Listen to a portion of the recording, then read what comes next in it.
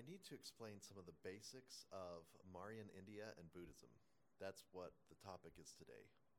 So first, the Maurya Empire was in India, especially the northern part of India. And Alexander the Great had cruised in. He was going to try to take over the whole thing, but he didn't make it very far. He got partway into India and then had to turn around. And so what he'd done is he destabilized the government. He made it so that the government was no longer powerful, no longer able to hold itself together. And so the Mauryan people, specifically a guy named Chandragupta, came together and managed to take over the entire thing. So that's how it began. Now let's switch over to Buddhism.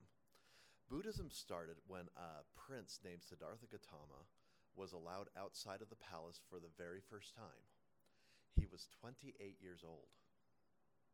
So Gautama was riding around in the carriage or the horse or whatever he was riding around on, and he saw real suffering for the very first time. And it really bothered him. Why is this happening? Why do people suffer? And so he meditated and he fasted and he thought about it.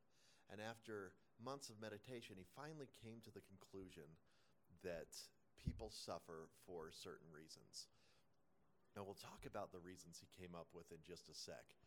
But first, you need to know that he was no longer Siddhartha Gautama. He had become the Buddha, which means great teacher or guide.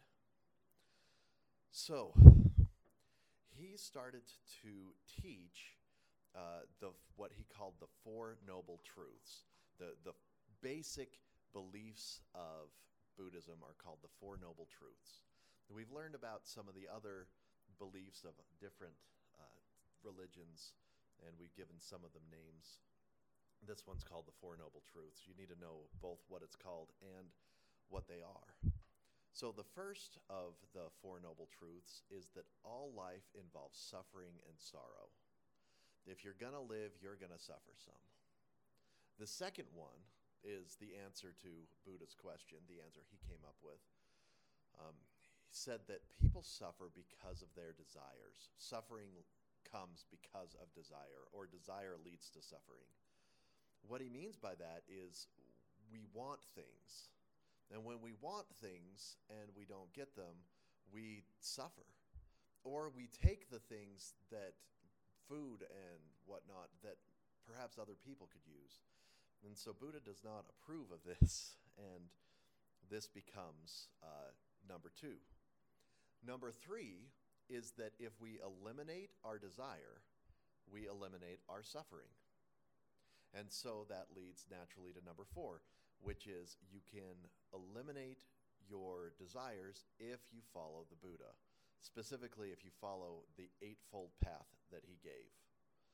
Now, this was really popular. People really liked it.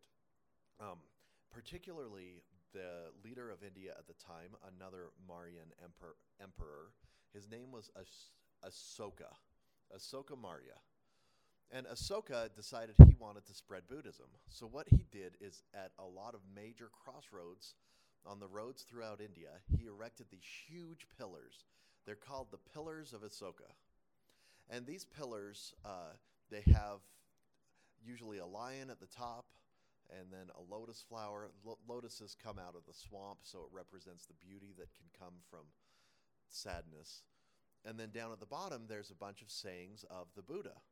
And so as people traveled from place to place, they would see these pillars, they would read about the Buddha's teachings, and that's how Asoka Maurya spread Buddhism. Now, that's why it spread, but why was it so popular? Well, there's two reasons, really. One is that it's one of the first religions that taught that anybody can achieve salvation. Enlightenment would be more their term, nirvana. Most religions at the time taught that if you didn't give enough. So we'd learned about the Greeks. The Greeks believed their gods really wanted their stuff. And so a rich person could give more stuff to the gods and was more likely to go to their version of heaven. But in Buddhism, they're like, no, we want you to get rid of your stuff. We want you to change. And so the poorest people could achieve enlightenment. And they're also one of the first religions that taught that women could achieve enlightenment. Now, the early Buddhists weren't really friendly to women, but they did believe that they could progress spiritually, and that was kind of a new thing back then. The second reason that Buddhism was really popular is because it was really simple. So the most basic Buddhist ceremony involves focusing on your breathing.